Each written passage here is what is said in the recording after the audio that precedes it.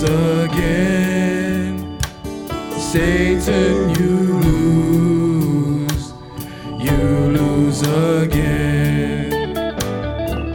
Satan, you lose, and I know that you're mad because you missed the soul you thought you had.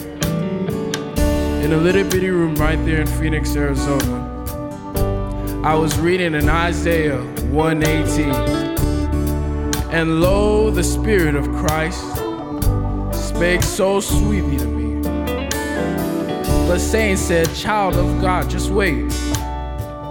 You got plenty of time. But God said, come to me, my son, and my peace you will find. You see, I couldn't wait no longer. I just couldn't sit in my seat. You see, I knew I needed his joy, and I knew I needed his peace. But Satan, he didn't stop there. He tried just one more time. But by then, it was too late.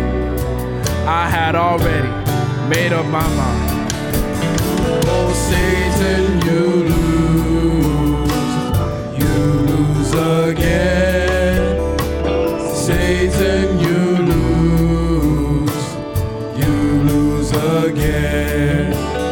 Oh, Satan, you lose, and I know that you're mad because you missed the soul you thought you had.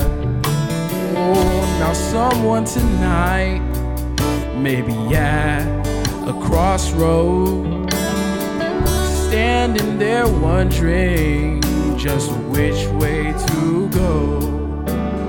But right now you're hearing that still small voice, always pleading with you to make the right choice. So take heed to that voice. Why? For there's no need to wait. You see, you can't wait for tomorrow. Tomorrow might just be too late.